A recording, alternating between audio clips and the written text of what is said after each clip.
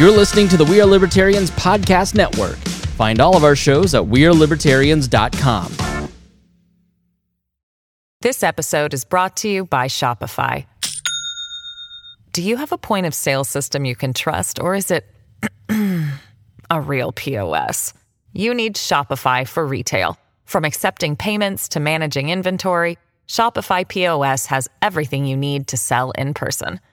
Go to shopify.com/system, all lowercase, to take your retail business to the next level today. That's shopify.com/system. Welcome to We Are Libertarians, where our goal is to help you sound smarter while talking to your friends. This is another special episode of We Are Libertarians with our good friend Rob Cortell, and it's called The Swamp Explained. My name is Chris Spangle. We talked to Rob, who is a 45-year fly on the wall in Washington, D.C. Rob has worked for Republican presidential campaigns, government agencies like the EPA, and has been confirmed by the Senate to the U.S. Maritime Commission. He's also been a candidate for Congress and Senate. He's also spent years working in the private technology sector, working with startup companies.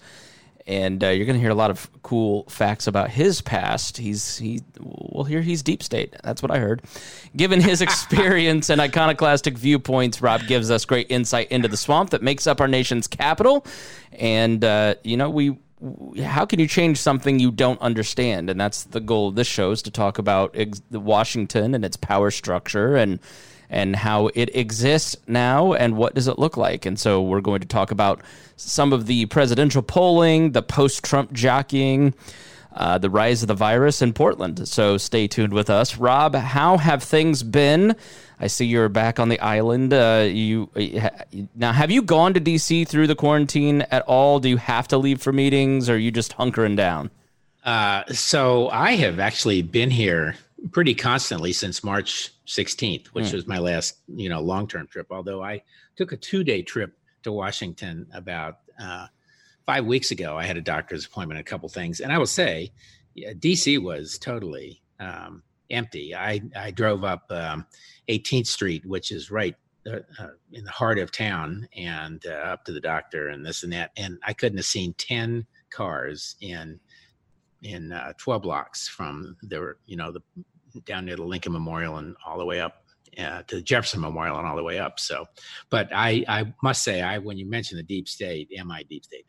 There are days when I am so thankful for the deep state. And then there are days when I know exactly what Trump and all of them are talking about. And in fact, some of my friends and I had an argument about that last night. I have two friends who are very involved in education in DC, down for the weekend. They're very careful, obviously.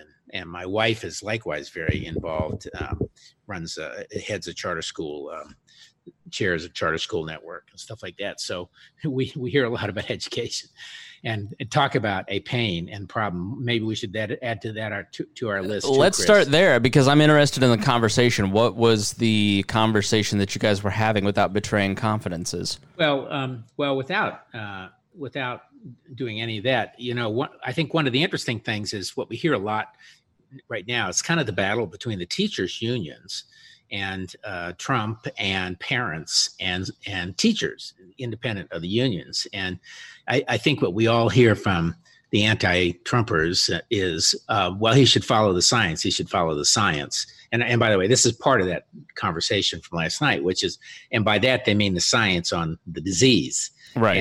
And we know that kids under 10 are less likely to be harmed by it and less likely to be carriers. But as soon as they hit that number, then they start going the other direction. But what's left out in a lot of the conversations, and this was part of the conversation last night, was the other science, which is the science of learning. And what people like the folks who are down right now, and my wife and others involved in education, know is young kids must go to school and have a teacher. They don't need it, 5 days a week, 8 hours a day, all that, but they really need a teacher and a nurturer in that early period, K through maybe third grade, something like that. And don't count me as the expert. I'm reflecting. No, I've thought a lot about that, because if you've read Malcolm Gladwell's book Outliers, he talks about the difference. One of the major contributors to why low-income children are more disadvantaged than middle class or upper class children is that through the summertime, the middle class and upper class parents take them to museums, or there is a culture of learning in the home, whereas in lower income families, they don't have the luxury of going to a museum. And that's right. And you're going to start seeing some of those disparities, Chris. Yeah, that 2-month period really disrupts it. So But here's what's happening. So parents who can afford it are now forming pods. Yeah. If their school system is shut down, they're forming pods, groups of 5 or 6 people. We all of us are doing some version of that. We have 3 couples who live nearby, who don't travel around, who are close, who enjoy. That's kind of our pod of 8 people. We're all very careful. And but parents are doing that in their neighborhood, and parents are starting to hire teachers out of the school system. Now, it's not going to be the lower income parents who get to do that. It's going to be the middle and upper income parents who get to do that. So their kids are going to get the in-person kind of experience, or people to help guide them for the distance learning. And right now, and these people are learning from kind of a scoffed at sector of education, which is homeschooling. And right. A lot of folks, including myself in the past, have thought of homeschooling as basically right-wing religious nuts, right? To be honest, but it's not. Yes, a lot of very religious, non-nut people do it because they really have a preference about what the kids are taught. But, my number 3 guy in my technology company, Jewish, liberal, his wife is a PhD. They self-educated their kids at home. I have a number of my other friends. I have a young guy down on the island who's oyster guy and scientist, and he and his wife, she's well-educated. They educate their kids at home. And these kids have very full curricula and everything else, and they get a lot of it online. And now there's a whole theory and practice of how to teach at home. So learning at home and just not in the traditional schools is in a kind of a heyday. And I personally think that's going to jump up. But one of the problems right now, and this part of the conversation, is the school systems don't adjust to that. It's black or white. They got to be in class or out or not. And the district is kind of a little schizophrenic about it. And then you have the charter schools, which are public education, public schools, but they are not under the same management umbrella. So they get to do their own rules. So the mayor can say nobody gets to go to school, or only 1 out of 5, or you go on 3 days a week, or whatever. There are lots of permutations of this, but the charter schools really kind of go their own way. Then you got the parents, and a lot of parents are just scared to death. And lower income parents don't have a lot of options. Their kids have to take the bus. They are worried about exposure. The parents are frequently in critical worker jobs that are high exposure, low income. And we already know those communities of color are very, in particular, are very susceptible to being exposed. And this is all about exposure more than anything else. Yeah. And so they're reluctant to send their kids. And there's been polling done in a lot of cities on this whole thing. And the upper income tend to want their kids to go back, and the lower income tend to not, because they're worried. And that's interesting, because I would think the financial pressure on lower income families would be a lot harder, because they don't have as much luxury in terms of, staying home or watching, or having someone watch their kids or something along those lines. Absolutely. A lot of this is counterintuitive. And technology, too. I mean, technology factors into it. IPS couldn't go online schooling in the spring because the majority of the people that go to the Indianapolis public school system could not afford an iPad or a computer. And the district didn't have the money to fund that. So a lot of nonprofits over the summer have raised money to help supplement those needs, knowing the inevitable of all of us not leaving our house from September to March.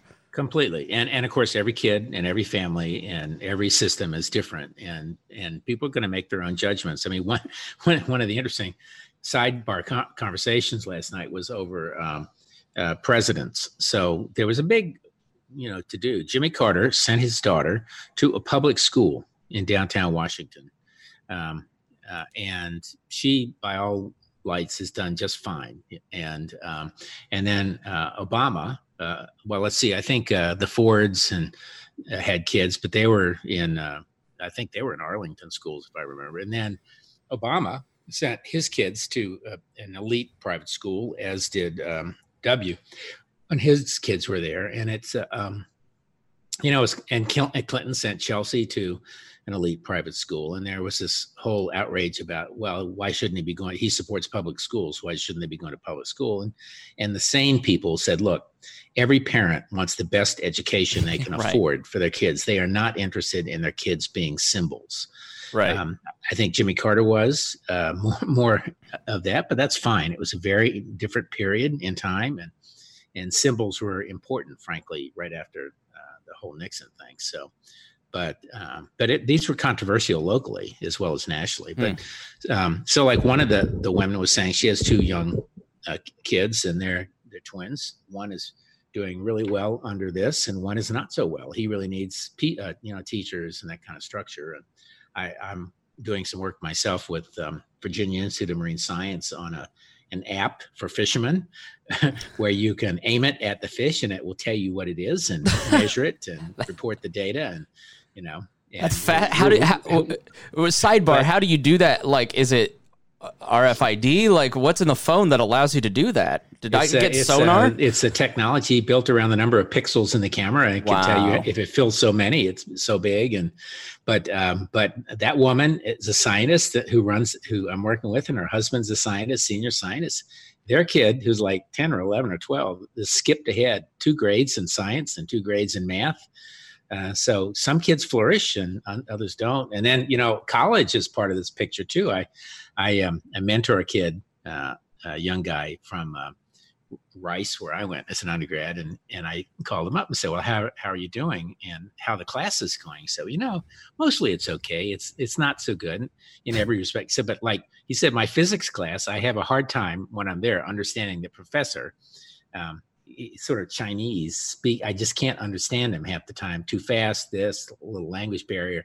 And he said, so now I get my choice of professors, and I get to watch the lecture again and again if I don't get it the first time. So again, every kid's different. Every situation is different. And that's the other thing. I think the criticism of Trump is that they don't have a big national plan. Well, yeah, they do. I mean, the plan was CDC to offer some guidelines, but in the end, the states are going to have to decide. That's a plan. It's every school system, and that's the way that that's there's a plan. Exactly right. I mean, I don't know why we're all looking to centralize leadership, but it goes back to Hayek's knowledge problem. There is not one person who can plan this effectively because the task is too big, and so you have to disperse that throughout the market. And allow me to go even further libertarian. Like, if you're cynical about the future of liberty, we've just watched government schools be destroyed by the government in about 6 months, and now the only way to really salvage education for the next generation is through innovation in the marketplace. And so that's why you have to the teachers unions are, as every power does when they're losing its grip, are trying to clamp down on local politicians and grab power. But this is an amazing time for innovation. My girlfriend was homeschooled. She is now an online teacher for Chinese kids who want to learn English. She teaches overnight. She does that. She also teaches at a Christian school here locally in a classroom. Well, so I've watched kind of the last few months, and I'm going, you're better suited than ever because your skill set, now that you have this body of work that you can transition. And she's been telling me a lot about how everybody's trying to move online or move to the pods or move to innovative solutions because they have to. And it's never going to go back. Like, and this is what the unions know, is once you fundamentally disrupt an industry, it never goes back. And the internet age has disrupted every major industry except education and government. And one down, one down, one to go. And I think that what 2020 has done is, in a lot of ways, validated a lot of the natural rights, small government arguments, in that your localized control is incredibly important. There is a problem with the state's relationship to its citizens, especially in minority communities. Education is too centralized, and it needs to be handed back to local schools. Like, the best way for us to get through a lot of this is to really return to local control and give power back to parents. And when Trump says the money should follow the student, if you're the public school systems in Indiana, and I'm assuming maybe it's this way everywhere, the first 2 weeks, the amount of kids that show up to your public school is the amount of funding you get for the rest of the year. And so they literally have vans going out and picking up truant students. They have kidnapping vans in the IPS school system to get people to go to school, and that money. So you have a real challenge here, because what you're going to have is the public schools almost become ghettoized, in that as people in higher tax brackets can start to homeschool or do online learning, the funding for the public schools is going to get worse. And so innovation has to be a part of it. Deregulation has to be a part of it to avoid that happening.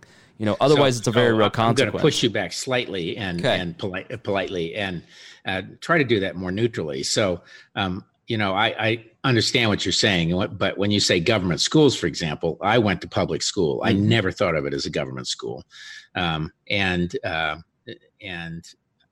was not governed by the government. It was governed by a statewide set of standards and all that. And then each county had its own, and they all can interpret it. So school systems have for a long time been the biggest example of local self-government, because while states have standards and the feds do research and provide it to them, the federal government doesn't really mandate as much as everybody thinks they do.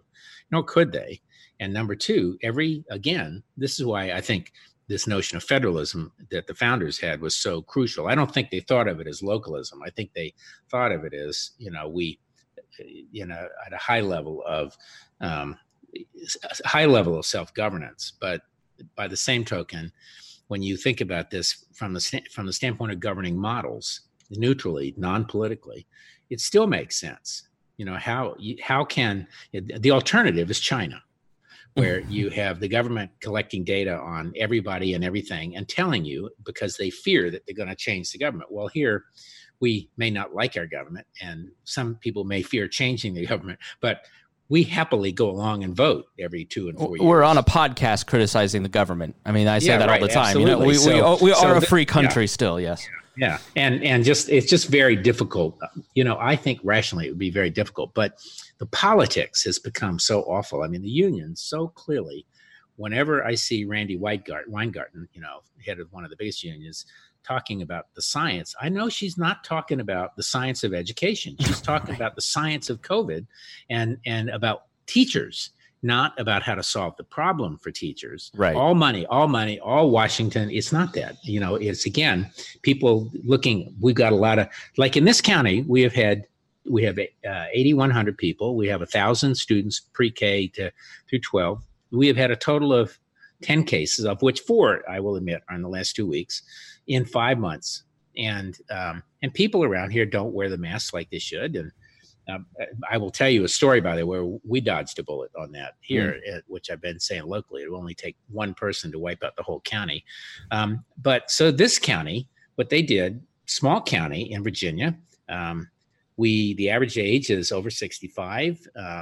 It's considered, I think the average income is in the 40s, low 40s, which puts it above poverty and out of the reach of certain programs. But that's mainly because 10% of us skew the income numbers to 90%, and a lot of retirees. And they bought 700 Chromebooks for their students with some of their money. That was COVID money. That was great. They have put up only about 30% of the kids can only get the internet and high speed on either a cell phone or on broadband at home, and 30% can't. So they've set up buses that travel around. Welcome to We Are Libertarians, where our goal is to help you sound smarter while talking to your friends. This is another special episode of We Are Libertarians with our good friend Rob Cortell, and it's called The Swamp Explained. My name is Chris Spangle.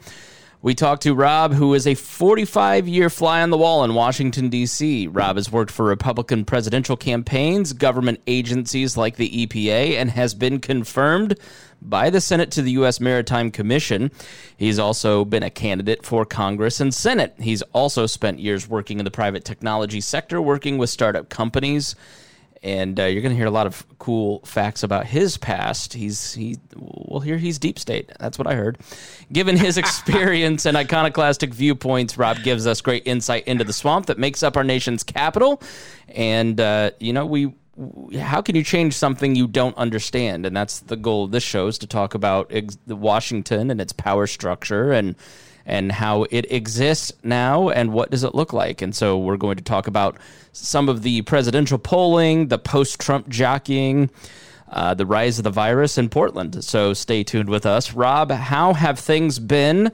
I see you're back on the island. Now, have you gone to D.C. through the quarantine at all? Do you have to leave for meetings, or are you just hunkering down?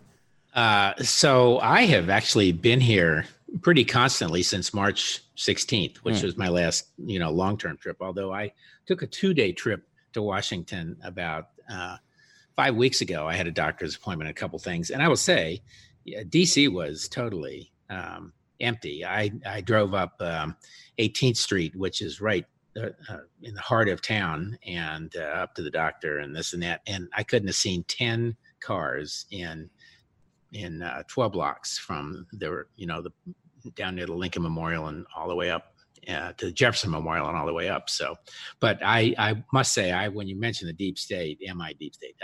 There are days when I am so thankful for the deep state. And then there are days when I know exactly what Trump and all of them are talking about. And in fact, some of my friends and I had an argument about that last night. I have two friends who are very involved in education in DC, down for the weekend. They're very careful, obviously.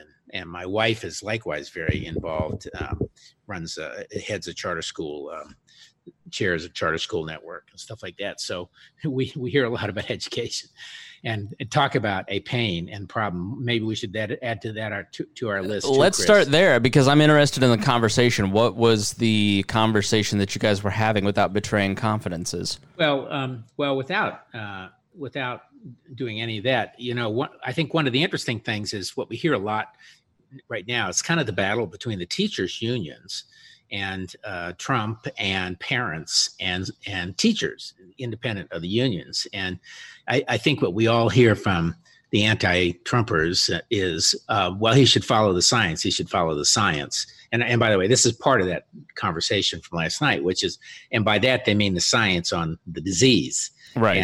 And we know that kids under 10 are less likely to be harmed by it and less likely to be carriers. But as soon as they hit that number, then they start going the other direction.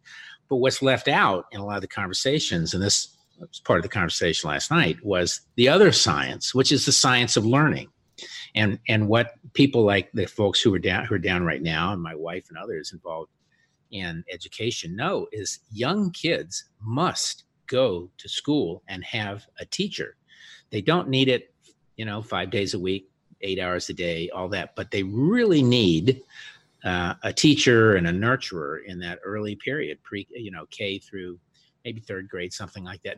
And don't count me as the expert. I'm reflecting. No, I've thought a lot about that, because if you've read Malcolm Gladwell's book Outliers, he talks about the difference. One of the major contributors to why low-income children are more disadvantaged than middle-class or upper-class children is that through the summertime, the middle-class and upper-class parents take them to museums, or there is a culture of learning in the home, whereas in lower-income families, they don't have the luxury of going to a museum. And that's right. And you're going to start seeing some of those disparities, Chris. Yeah, that 2-month period really disrupts it. So But here's what's happening. So This episode is brought to you by Shopify. Do you have a point of sale system you can trust, or is it a real POS? You need Shopify for retail. From accepting payments to managing inventory, Shopify POS has everything you need to sell in person. Go to shopify.com/system, all lowercase, to take your retail business to the next level today. That's shopify.com/system. Parents who can afford it are now forming pods. Yeah. If their school system is shut down, they're forming pods, groups of 5 or 6 people. All of us are doing some version of that. We have 3 couples who live nearby, who don't travel around, who are close. who enjoy. That's kind of our pod of 8 people. We're all very careful, but parents are doing that in their neighborhood, and parents are starting to hire teachers out of the school system. Now, it's not going to be the lower income parents who get to do that. It's going to be the middle and upper income parents who get to do that. So their kids are going to get the in-person kind of experience, or people to help guide them for the distance learning. And right now, and these people are learning from kind of a scoffed at sector of education, which is homeschooling. And Right. A lot of folks, including myself in the past, have thought of homeschooling as basically right-wing religious nuts, Right. to be honest, but it's not. Yes, a lot of very religious, non-nut people do it because they really have a preference about what their kids are taught. But, my number 3 guy in my technology company, is Jewish, liberal. His wife is a PhD. They self-educated their kids at home. I have a number of my other friends. I have a young guy down on the island who's oyster guy and scientist, and he and his wife, she's well-educated. They educate their kids at home. And these kids have very full curricula and everything else, and they get a lot of it online. And now there's a whole theory and practice of how to teach at home. So learning at home and just not in the traditional schools is in a kind of a heyday. And I personally think that's going to jump up. But one of the problems right now, and this part of the conversation, is the school systems don't adjust to that. It's black or white. They got to be in class or out or not. And the district is kind of a little schizophrenic about it. And then you have the charter schools, which are public education, public schools, but they are not under the same management umbrella. So They get to do their own rules. So the mayor can say nobody gets to go to school, or only 1 out of 5, or you go on 3 days a week, or whatever. There are lots of permutations of this, but the charter schools really kind of go their own way.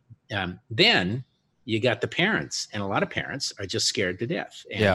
And lower income parents don't have a lot of options. Their kids have to take the bus. They are worried about exposure. The parents are frequently in critical worker jobs that are high exposure, low income. And we already know those communities of color are very, in particular, are very susceptible to being exposed. And this is all about exposure more than anything else. Yeah. And so they're reluctant to send their kids. And there's been polling done in a lot of cities on this whole thing. And the upper income tend to want their kids to go back, and the lower income tend to not, because they're worried. And that's interesting, because I would think the financial pressure on lower income families would be a lot harder, because they don't have as much luxury in terms of, staying home or watching, or having someone watch their kids or something along those lines. Absolutely. A lot of this is counterintuitive. And technology, too. I mean, technology factors into it. IPS couldn't go online schooling in the spring because the majority of the people that go to the Indianapolis public school system could not afford an iPad or a computer. And the district didn't have the money to fund that. So a lot of nonprofits over the summer have raised money to help supplement those needs, knowing the inevitable of all of us not leaving our house from September to March. Completely. And of course, every kid and every family and every system is different. And people are going to make their own judgments. I mean, one of the interesting sidebar conversations last night was over presidents. So there was a big, to do. Jimmy Carter sent his daughter to a public school in downtown Washington. And she, by all lights, has done just fine. And then Obama, well, let's see, I think the Fords had kids, but they were in, I think they were in Arlington schools, if I remember. And then Obama sent his kids to an elite private school, as did W, and his kids were there. And it's, and Clinton sent Chelsea to an elite private school. And there was this whole outrage about, well, why shouldn't he be going? He supports public schools. Why shouldn't they be going to public school? And the sane people said, look, every parent wants the best education they can afford for their kids. They are not interested in their kids being symbols. Right. I think Jimmy Carter was more of that, but that's fine. It was a very different period in time, and symbols were important, frankly, right after the whole Nixon thing. So, but these were controversial locally as well as nationally. But so like one of the women was saying she has two young kids, and they're twins. One is doing really well under this, and one is not so well. He really needs teachers and that kind of structure. And I'm doing some work myself with Virginia Institute of Marine Science on an app for fishermen where you can aim it at the fish and it will tell you what it is and measure it and report the data. And, that's fat. Sidebar, how do you do that? Like, is it RFID? Like, what's in the phone that allows you to do that? Did I get sonar? It's a technology built around the number of pixels in the camera. And it can tell you if it fills so many, it's so big. But that woman is a scientist who I'm working with, and her husband's a scientist, senior scientist. Their kid, who's like 10 or 11 or 12, is skipped ahead 2 grades in science and 2 grades in math. So some kids flourish and others don't. And then, college is part of this picture too. I mentor a kid, a young guy from Rice, where I went as an undergrad, and I called him up and said, well, how are you doing and how the class is going? So, mostly it's okay. It's not so good in every respect. So, but like he said, my physics class, I have a hard time when I'm there understanding the professor. Sort of Chinese speak. I just can't understand him half the time. Too fast, this little language barrier. And he said, so now I get my choice of professors, and I get to watch the lecture again and again if I don't get it the first time. So again, every kid's different. Every situation is different. And that's the other thing. I think the criticism of Trump is that they don't have a big national plan. Well, yeah, they do. I mean, the plan was CDC to offer some guidelines, but in the end, the states are going to have to decide. That's a plan. It's every school system, and that's the way that there's a plan. Exactly right. I mean, I don't know why we're all looking to centralize leadership, but it goes back to Hayek's knowledge problem. There is not one person who can plan this effectively because the task is too big, and so you have to disperse that throughout the market. And allow me to go even further libertarian. Like, if you're cynical about the future of liberty, we've just watched government schools be destroyed by the government in about 6 months, and now the only way to really salvage education for the next generation is through innovation in the marketplace. And so that's why you have to the teachers unions are, as every power does when they're losing its grip, are trying to clamp down on local politicians and grab power. But this is an amazing time for innovation. My girlfriend was homeschooled. She is now an online teacher for Chinese kids who want to learn English. She teaches overnight. She does that. She also teaches at a Christian school here locally in a classroom. Well, so I've watched kind of the last few months, and I'm going, you're better suited than ever because your skill set, now that you have this body of work that you can transition. And she's been telling me a lot about how everybody's trying to move online or move to the pods or move to innovative solutions because they have to. And it's never going to go back. Like, and this is what the unions know, is once you fundamentally disrupt an industry, it never goes back. And the internet age has disrupted every major industry except education and government. And one down, one down, one to go. And I think that what 2020 has done is, in a lot of ways, validated a lot of the natural rights, small government arguments, in that your localized control is incredibly important. There is a problem with the state's relationship to its citizens, especially in minority communities. Education is too centralized, and it needs to be handed back to local schools. Like, the best way for us to get through a lot of this is to really return to local control and give power back to parents. And when Trump says the money should follow the student, if you're the public school systems in Indiana, and I assume it's maybe it's this way everywhere, the first 2 weeks, the amount of kids that show up to your public school is the amount of funding you get for the rest of the year. And so they literally have vans going out and picking up truant students. They have kidnapping vans in the IPS school system to get people to go to school, and that money. So you have a real challenge here, because what you're going to have is the public schools almost become ghettoized, in that as people in higher tax brackets can start to homeschool or do online learning, the funding for the public schools is going to get worse. And so innovation has to be a part of it. Deregulation has to be a part of it to avoid that happening.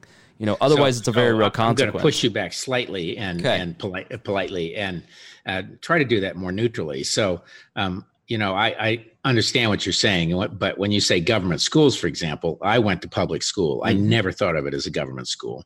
It was not governed by the government. It was governed by a statewide set of standards and all that. And then each county had its own, and they all can interpret it. So school systems have for a long time been the biggest example of local self-government, because while states have standards and the feds do research and provide it to them, the federal government doesn't really mandate as much as everybody thinks they do, nor could they. And number two, this is why I think this notion of federalism that the founders had was so crucial. I don't think they thought of it as localism. I think they thought of it as, at a high level of self-governance. But by the same token, when you think about this from the standpoint of governing models, neutrally, non-politically, it still makes sense. How can the alternative is China, where you have the government collecting data on everybody and everything and telling you because they fear that they're going to change the government. Well, here we may not like our government, and some people may fear changing the government, but we happily go along and vote every 2 and 4 years. We're on a podcast criticizing the government. I mean, I say that all the time. Absolutely. We are a free country still, yes. Yeah, and it's just very difficult. I think rationally it would be very difficult, but the politics has become so awful. I mean, the unions so clearly. Whenever I see Randy Weingarten, head of one of the biggest unions, talking about the science, I know she's not talking about the science of education. She's talking about the science of COVID and about teachers, not about how to solve the problem for teachers. Right. All money, all Washington. It's not that. It's, again, people looking. We've got a lot of, like in this county, we have 8,100 people. We have 1,000 students pre-K through 12. We have had a total of 10 cases, of which 4, I will admit, are in the last 2 weeks, in 5 months. And people around here don't wear the masks like they should. And I will tell you a story, by the way, where we dodged a bullet on that here, which I've been saying locally. It will only take one person to wipe out the whole county. But so this county, what they did, small county in Virginia, the average age is over 65. It's considered, I think the average income is in the 40s, low 40s, which puts it above poverty and out of the reach of certain programs. But that's mainly because 10% of us skew the income numbers to 90%, and a lot of retirees. And they bought 700 Chromebooks for their students with some of their money. That was COVID money. That was great. They have put up only about 30% of the kids can only get the internet and high speed on either a cell phone or on broadband at home, and 30% can't. So they've set up buses that travel around and park for a while. Students bring them out, kind of download their lessons, go home, work on it, and go back, and or they can stay there. And they put up, and I told you I'm on broadband committee here, so we're doing a lot of interesting things. But people are doing workarounds that work for them. And some will succeed and some will fail abysmally. And I think this debate it's ludicrous that it's become so polarized. But, the one side is Trump has no plans, which is not true. They have followed a CDC directive. And I don't think Betsy DeVos is the greatest spokesman for much of anything. But her message was, you need to get kids back to school. I'm okay with that. The question is, how do you do it? And in some ways, it reminds me way back when of the oil embargo. I know you periodically like to dip into the past. Yeah, I was working for the Federal Energy Office, and we had to ration gasoline, and if your license plate ended in an odd number, you were on odd days of the week, and if it was an even number, you were even days of the week. So to go get it, but it's going to be a lot of that in education, a lot of experimentation. I do, like you, I do think that there's no question there's going to be more online. This is where if the education establishment and by that, you got the unions on the one hand, you got the management of education, superintendents on the other, and then you got parents, and then you got charter schools. If they can learn like from the kind of education practices your girlfriend does in homeschooling, and others can learn from that, then there will be a big component that even if you go back to public schools in the day physically, eventually you'll be able to go home and get private tutoring and other that, as part of the school system. It's part of the system. So anyway, you nailed it. You nailed it with the teachers unions, because what she said and what I've heard from others is that the teachers are afraid to go back. The adults that work there, especially since a lot of the teachers are older and at risk, and kids are just really gross. Like that, yeah. Particularly little kids. They're just incubators for germs. Right. So yeah, I totally get it. So tell us about dodging the bullet. What happened there? Well, I've talked about, you just heard me talk about the county, and I'll tell you what, I'm sure I told everyone that I stopped going to the local grocery store about 2 months ago, because, in fact, almost 10 weeks ago, because I'd go in and almost no one was wearing a mask, and I kind of confronted the store manager, who I like, and said, I'm going to stop coming here because nobody wears a mask. And, and it's just irresponsible. I'm wearing a mask. I'm protecting you, but they're not protecting me. And she said, oh, I know. It's just awful, very irresponsible. And she wasn't wearing a mask. and the irony and I stopped going. I drive an hour and 10 minutes, as I was saying, down to the Whole Foods and Newport News, where everybody's been doing it. And I go to Walmart. They've been doing good social distancing practices and the masks. And, but again, people's attitude is, we're not going to get it here in Matthews, because, nobody comes and goes. Well, about, probably half the population's retired and they don't travel much. And then, but, the young people, it's a small percentage, but half of them go down to Newport News to the shipyard, which has its own outbreak. And all those areas are really problematic. I mean, among the areas in Virginia that have the highest numbers, it's kind of where I go for my groceries. Right. But where they're careful. And, but anyway, so, my daughter and her husband and my granddaughter, 3-year-old, live in Dallas. And they came out for the week before the 4th of July. They're very careful. He's with a big healthcare company, and she's been remote. They've been remote the whole time.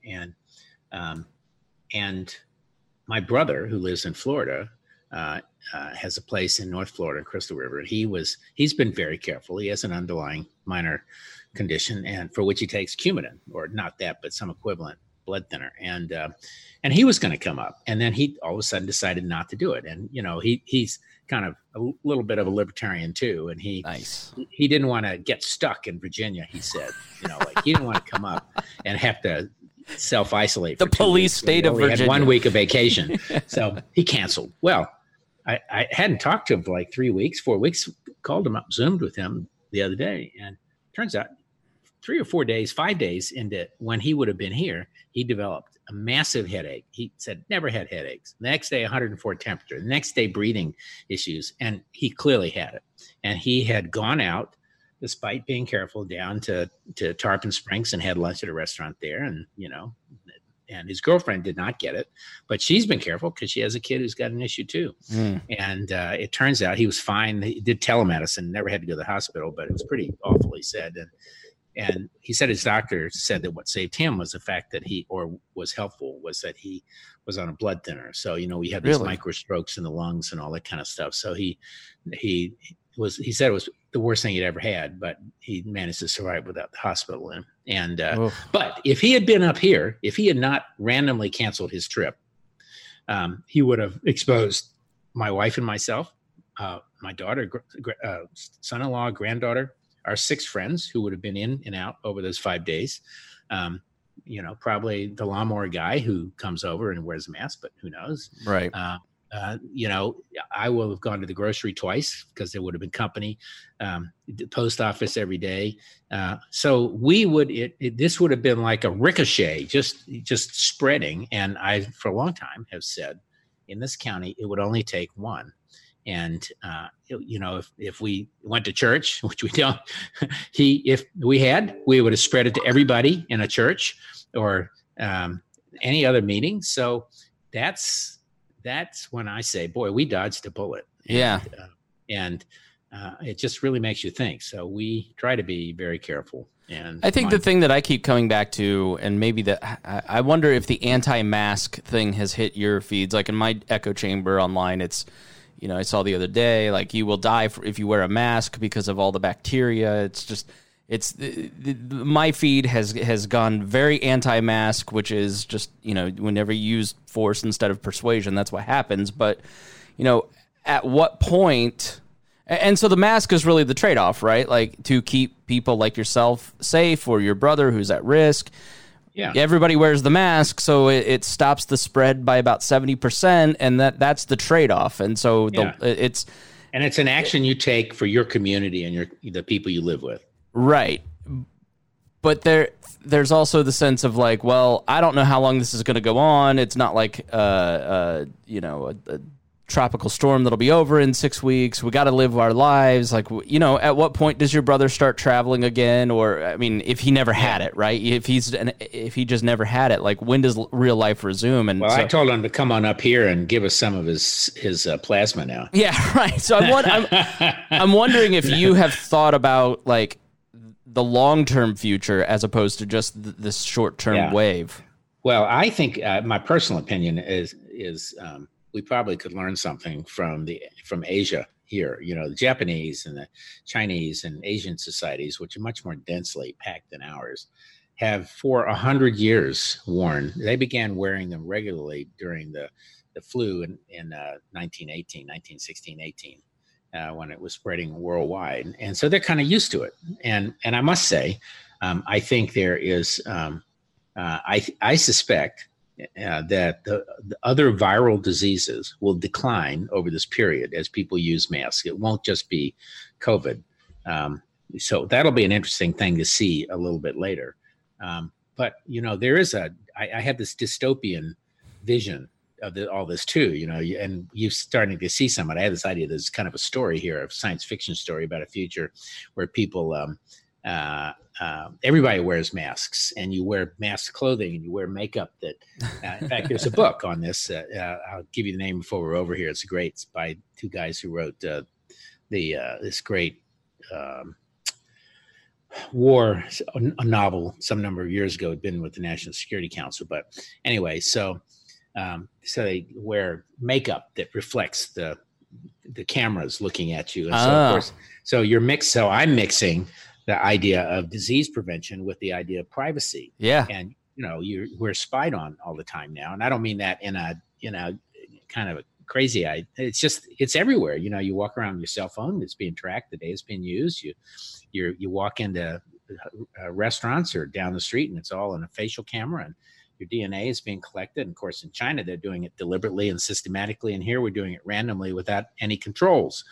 And I think if I were in Congress or the Senate, my biggest single issue would be how to deal with this privacy thing going forward. So back to your question, can you imagine a society where your clothing is designed to appear like a stealth clothing? The Sharia law people, everybody wore a face mask. The Sharia law people turned out to be right. What in the world's going on? All these conspiracy theorists. We're all prepper homeschoolers now. And it'd be like, you can imagine you wear all sorts of different kinds of masks. I mean, maybe mask is a fashion statement, but to me, it would occur. You could in the dystopian view, it would occur in the future as the only way to get privacy is to be able to walk into it and not be seen. So, well, let's talk about the dystopian future. We'll talk about Portland and then re-election.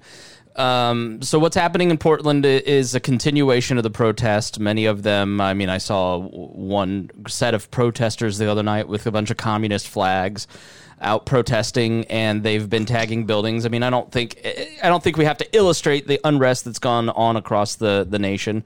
And Trump has vowed to be tough on these people, and so he sent basically the equivalent of federal troops, activated several agencies, including the Border Patrol, to protect federal buildings. But in Portland, and he promises to deliver this to other cities soon, the federal troops are now starting to wander away from the block that the federal courthouse and federal buildings, and they're arresting people. They're putting people in vans. There's some that are marked with a police badge. There are some that are unmarked. The vans are unmarked.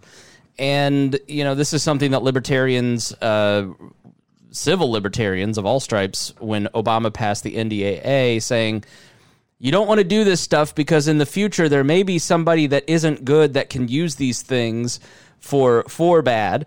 And what you essentially have is Donald Trump, in my opinion, using these federal troops and these images for campaign commercials. He's not really quelling the violence. If anything, they're inflaming the unrest. You're getting bigger protests coming out. Yeah. And a lot of these policing actions, what most people on the right that are screaming for more don't get, is that it increases the amount of radical activity because it inflames people so much that the state, and then it's just a tit for tat, which is sort of where we're at. So when you look at this story, what are some of your thoughts on it? Well, you're touching on a whole lot of different things. I mean, there's the issue of authority, and I think what will be found is that the president does have the authority, the federal government, to send in all of these various people. My personal opinion is that it is a mistake to use them on the streets. Most of them are not crowd control trained. I mean, customs guys and everything else. So that's that's one strand. The other is we're now a lot of white people, who are experiencing what undocumented immigrants are seeing, which is somebody snatches them off the street, which is a new kind of thing. So maybe there's some good in that for them to see it. But the third thing, though, is it really does bring me back. This is the swamp. It's how do things get where they are, right? So I do think that one of the big issues goes back to the Department of Homeland Security and its creation and 9/11, and folks don't remember all of the circumstances probably that led up to it, but at the time, customs was in one place, immigration somewhere else, and nuclear authorities were somewhere, and there were all these agencies scattered all over the place, and the Democrats had the idea initially of putting into a Homeland Security Agency, and they didn't call it that. I mean, the name itself is dystopian in my mind. I have always hated that name. It's one. There's just something. I don't know, communist, socialist, whatever the hell you want to call it, about using the term homeland. The only people who use that term historically are people who are kind of out of that Orwellian culture, yeah. Right. And so the Democrats started, and then the Bush administration, second Bush, W, 43, basically realized they had to grab control of the narrative, and they opposed it initially, and then they endorsed it, and then they put it all together. And I, I had a small part in some of that, which was my company at that time. I had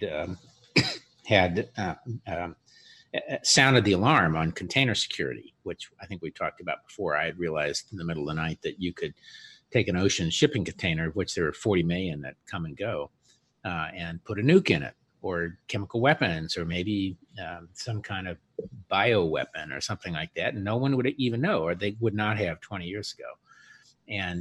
And so my company was very involved in the whole data side of that. And I got I testified, and I literally got a call one day from one of the committees writing the bill. So what should be in the data part of this? What should the government be able to collect? And I helped write. I wrote language, which basically ended up in the bill and in the department, which gives them, in the end, an absolute authority, federal authority, to collect any data they want that they need for the purposes of Homeland Security.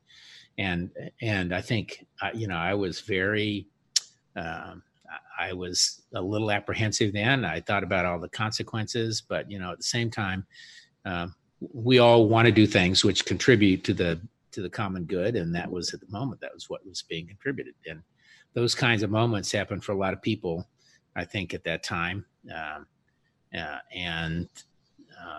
think the data aspect is the scariest part. And partly, we talk about the Chinese example, where they're now collecting DNA from everybody, particularly men, and the cell phones now collect data on everything you do and everything you touch and everyone you meet and run into and monitor movements, and they're all run through massive algorithms developed by an American company, and using a lot of American technology to do all of this collection. And at least they have a plan, and their plan is they're going to control everybody. And here we are. It goes back to this federal thing. We don't have any. We truly don't have a national policy on data collection and use and all that, which is why you see these lawsuits periodically about the use of license, driver's license data. I'm sure our listeners, and you may remember 6 months ago, New York State and Cuomo and Trump got into a big snit. He cut them out of one of the programs because they didn't want to allow the feds to use their license data for something. So he cut them out of the frequent the traveler program. The license that has the little the special code on it that says you've been screened and everything else. And they relented the other day because they so need the data. I think that not they the state, but they the feds. Right. And but anyway, no, it's.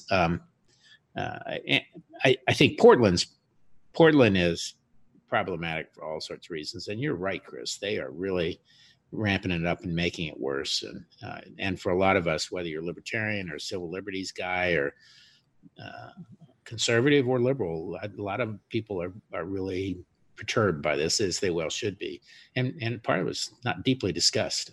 Yeah, I think people look at it and they go, "Well, I have no sympathy for college-aged communists and Antifa, and there's my brother." They're right, but the reality is that the outrage should be reserved for the state, in another term for the government, in that it has all of the guns and the power to put you in jail forever. It has a monopoly on force, and so they have a higher burden of behavior. Like there isn't an equivalent between an Antifa protester that uses violence and a federal agent, because there's less accountability and more power on the federal agent side.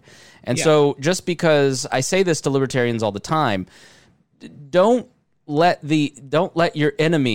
support the greater enemy for the lesser enemy. You know what I mean? Like there isn't an equivalent here, and you have to check the power of the state, because at the end of the day, like you said,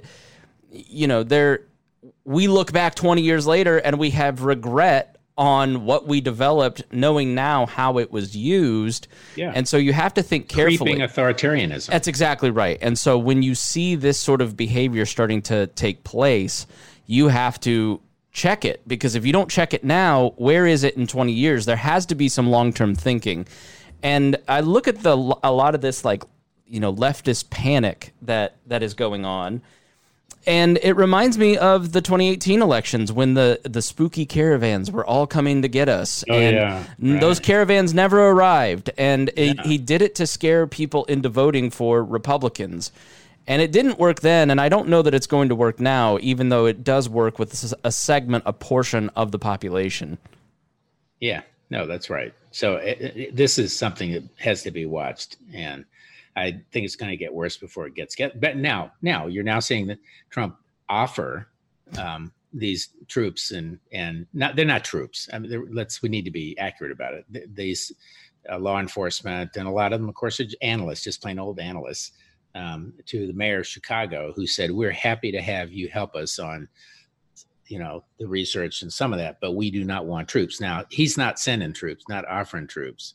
So you're seeing both sides create a false narrative about where it's going. But you can see what's going on in Portland. That feels uncontrolled. There are existing law enforcement mechanisms. If a local or state agency feels things are out of control, they can activate their state guard, their national guard. They can ask for help. Trump is taking a power that he legally has but should not have, and we should take it away from the president, of any president. Because we have to think long term, because there are real consequences when we react to the politics of the moment. You have to think long term and how that plays out down the road.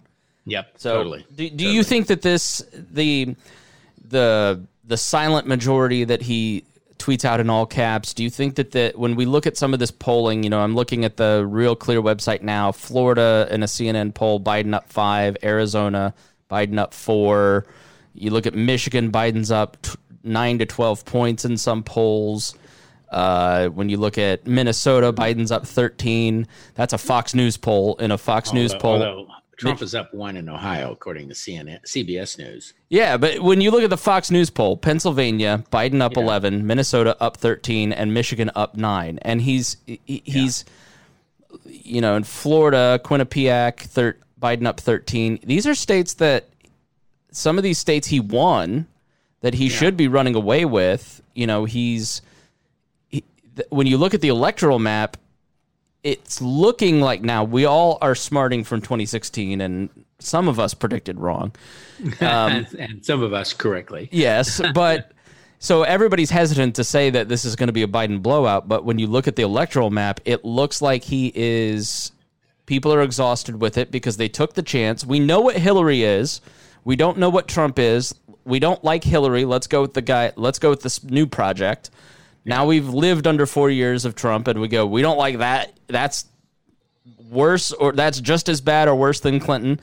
And so let's go back to the Obama era, Chris, essentially. So everybody's looking at these polls, and everybody sees something different. And I certainly see something different. First of all, I can't stand Trump. I'm no fan of Biden's. He's been wrong on foreign policy his entire career. So let's just take this as kind of a neutral statement. And you all remember, I did predict Trump and missed only one state by 3%, and that was Virginia. But first, the national polling data means nothing. I think if you took California and New York out of it, and next time we talk, we'll do that. The difference in the percentage gaps are so large that just totally skews the national. And I'm sure that Biden is still ahead of Trump at the national poll level, but not like quite the numbers you've been seeing. Secondly, as far as I can tell, all of the polls are being reported in terms of registered voters, not likely voters. And likely voters, very hard to do. And again, they're also taking relatively small samples, so you have more error, and even when they publish it. So number two, it's registered, not likely. And we know that right now, when you look at the data on intensity, the Trump people are much more intense than the Biden people. So they are more likely to turn out in larger numbers. Third, when you look at them, there are still large numbers in most polls who are calling themselves undecided. So Florida, not so much. It's 51-46, but and Florida, and this is where the campaigns I know they are rightly concerned about turnout, and Trump is out of his mind to talk about the absentee ballots is the problem. Because it benefits Republicans. Yeah, it's Republicans largely. Yeah. So he's crazy in that respect. But you look at Arizona, it's 50-45, 49-45. That's Trump v. Biden. Biden is up slightly. Ohio, even in the CBS poll, Trump is up 1 over Biden, and there's 9 points of undecided.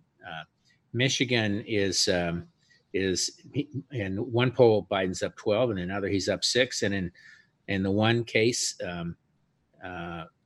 8% haven't reported. In the other case, 8, 9, 10% haven't reported, supposedly undecided. So how are they going to break? Well, undecideds tend to break for the guy who's challenging whatever system happens to be in charge. And Trump is still positioned as the guy who's challenging the system that we're talking about today.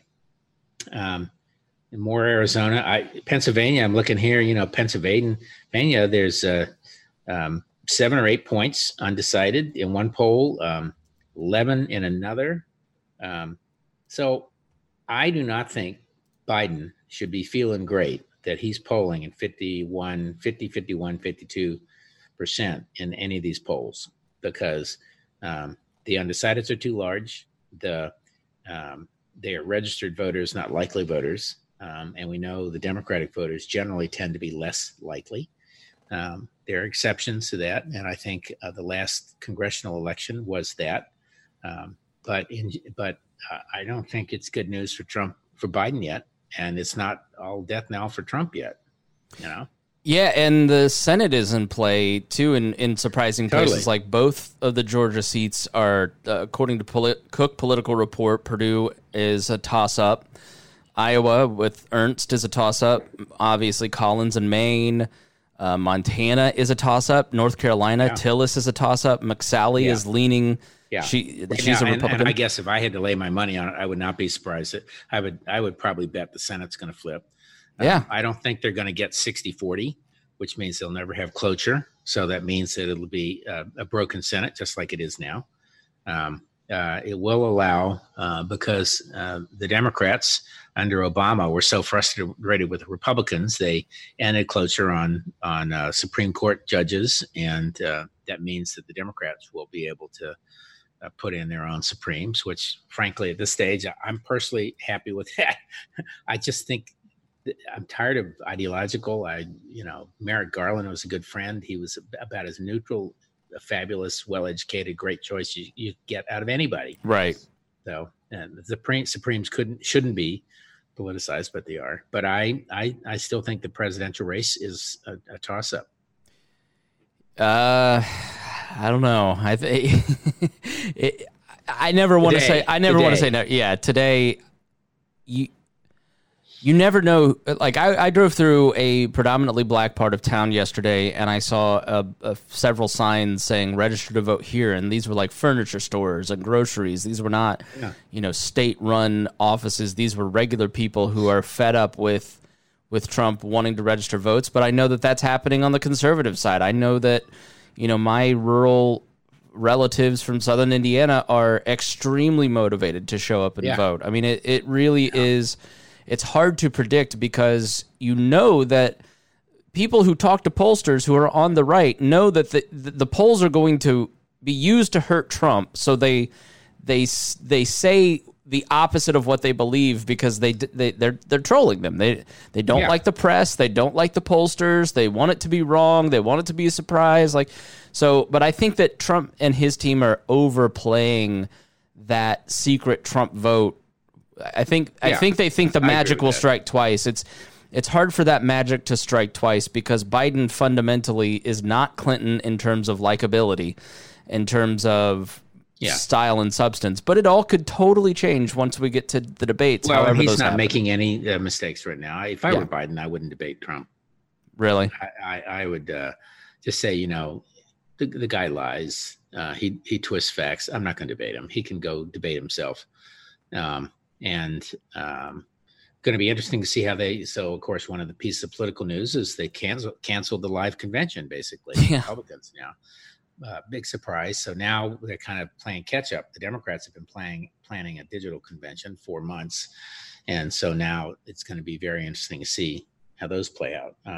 We're less than 100 days to the election now, and we are less than 20 days, I think, is it 20? It's maybe 60 days out. So we're about, we're, I think, 40 days out of, it's 90 days. Is one of the states can do mail-in ballots. So we're starting register for mail-in ballots. So we're starting that election process in probably a week, 10 days. And I would not be surprised if we see a new form of poll, Chris. Pollers calling for people who've cast their ballot remotely. And have you voted already? And for whom did you vote? So that's going to be a very interesting set of numbers. Yeah, those exit polls are always super fascinating to dig into. And for the wasted vote people, when you dig into them, the under 40 libertarian vote is always 10 to 15%. Over 40 who makes up the majority of voters currently. But when you look at the future, it's very libertarian leaning.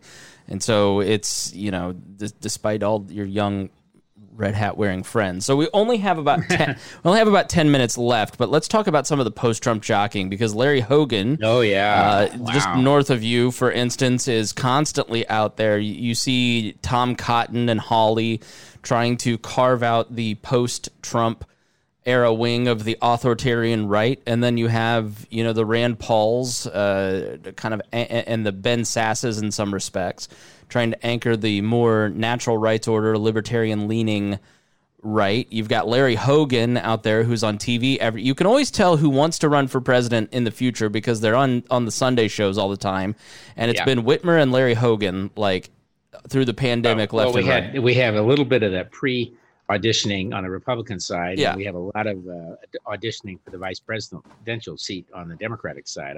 There are at least 4 or 5 women today who are on the short list, black women who were on there. And I will say not one of them impressed me so much as Tammy Duckworth.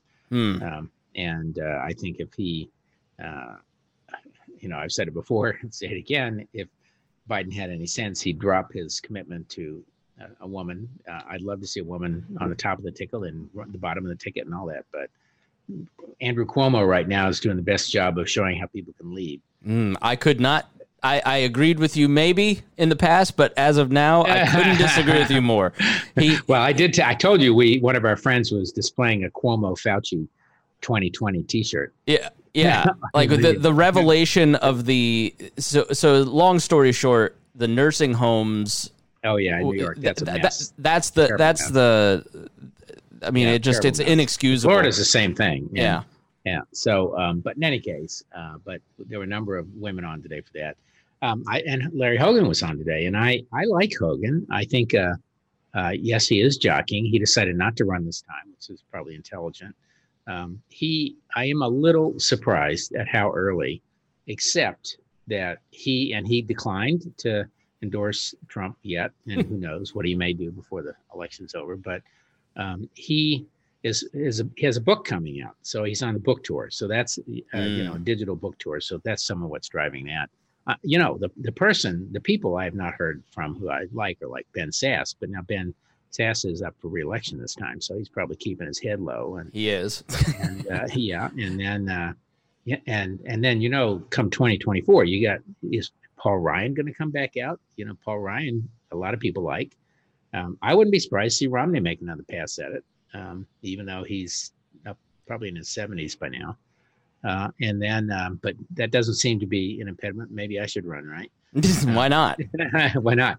Can you finish the last 5 questions? Do you know how to count backwards from 7? 93. Yeah, right. Mike Wallace. Yeah, that was funny. Yes, you're right. They're jockeying. I think Ted Cruz is finished. He could never do it again. He's such an idiot. He is trying hard though, like his podcast and all that. He's trying to.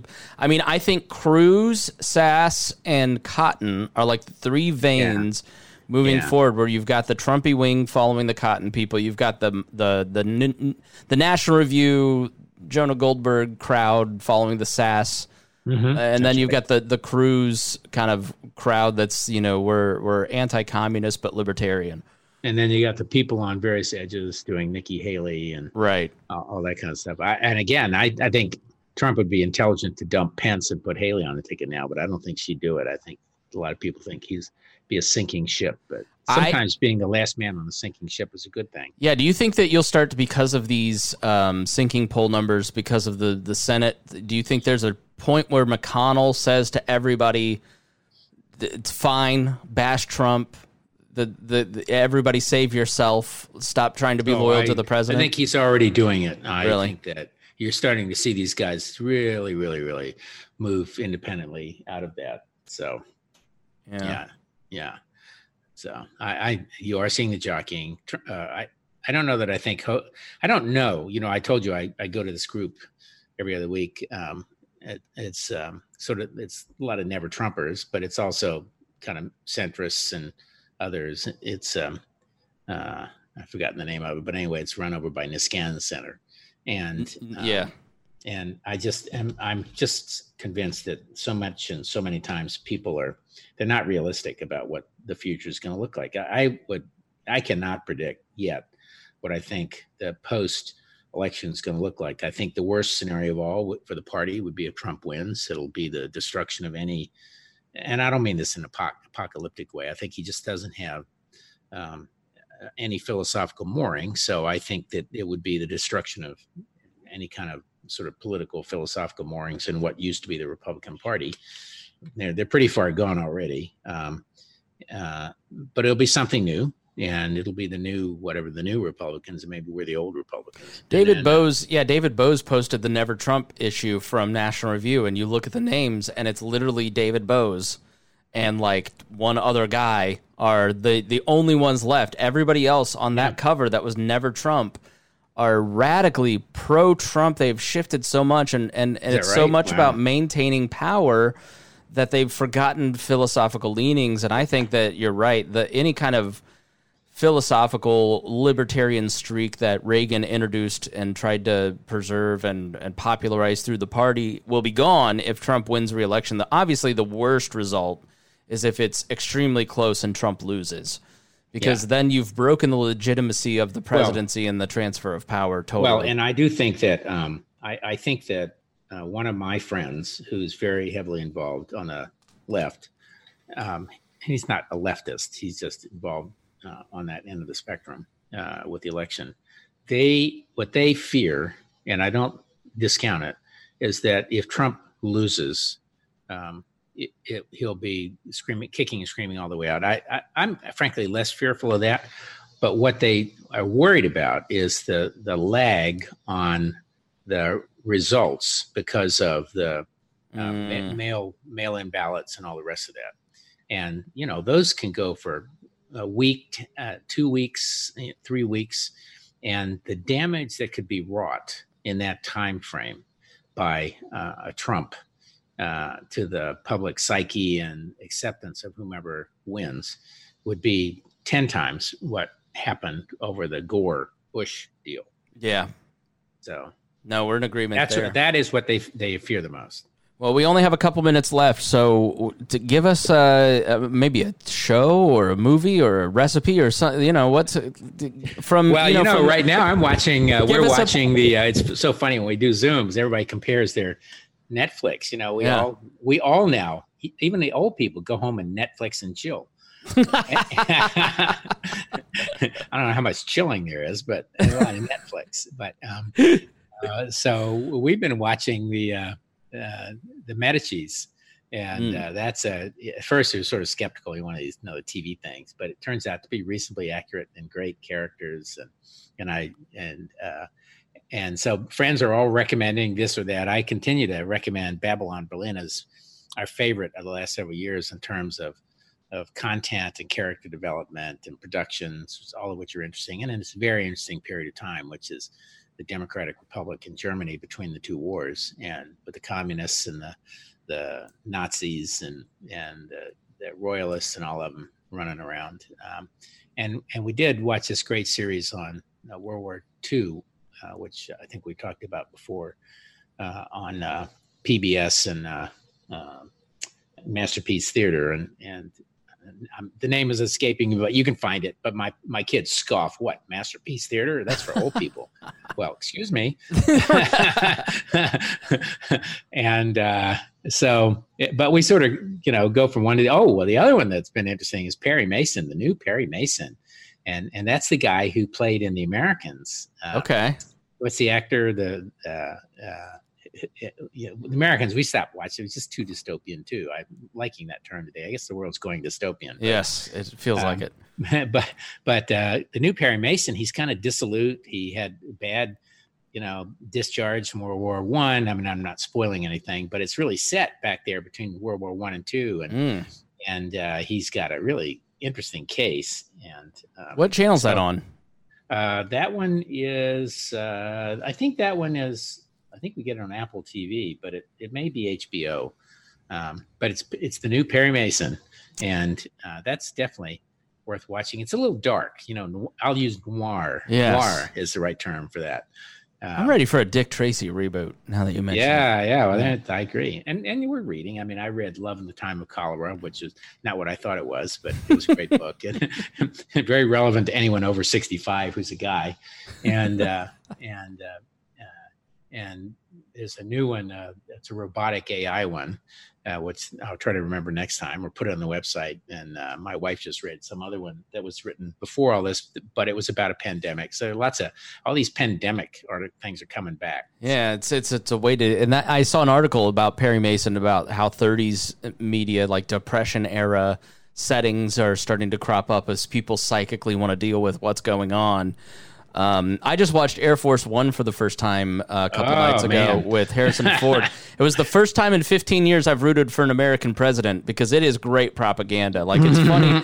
It's funny looking 30 years back at the psychology and of patriotism that that sort of we all had back then, but now is just so like gone. And that was who played the president was Ford, that's Harrison Ford, right? Yep. And he's so presidential. And he's not presidential at all, but he's constantly growling as he always does. But when he just there are multiple times where I'm like, yeah. But that's president as a guy you'd like to go drinking with too, right? I mean, both decisive and running everything well, and you'd like to go drinking with him. And it's been a long time since we had one of those. Which led to Olympus Has Fallen, where, the president in that was just cowering the whole time. I was like, where's your hair? We need to step up the president. Yeah. So and then there was Independence Day. Yes. So. Oh, well. It's fun to talk. Well, it was great to talk to you, and thanks, everybody, for listening. We'll check in with Rob for another episode of The Swamp here in the next 2 or 3 weeks and talk a little bit more about what's going on. If you appreciated and liked the show, then please share it with your friends. That is the only way that we can grow, and it really helps. So love for you to share this with your friends. Rob, thanks so much for joining me. Totally. All right, we'll talk to you soon.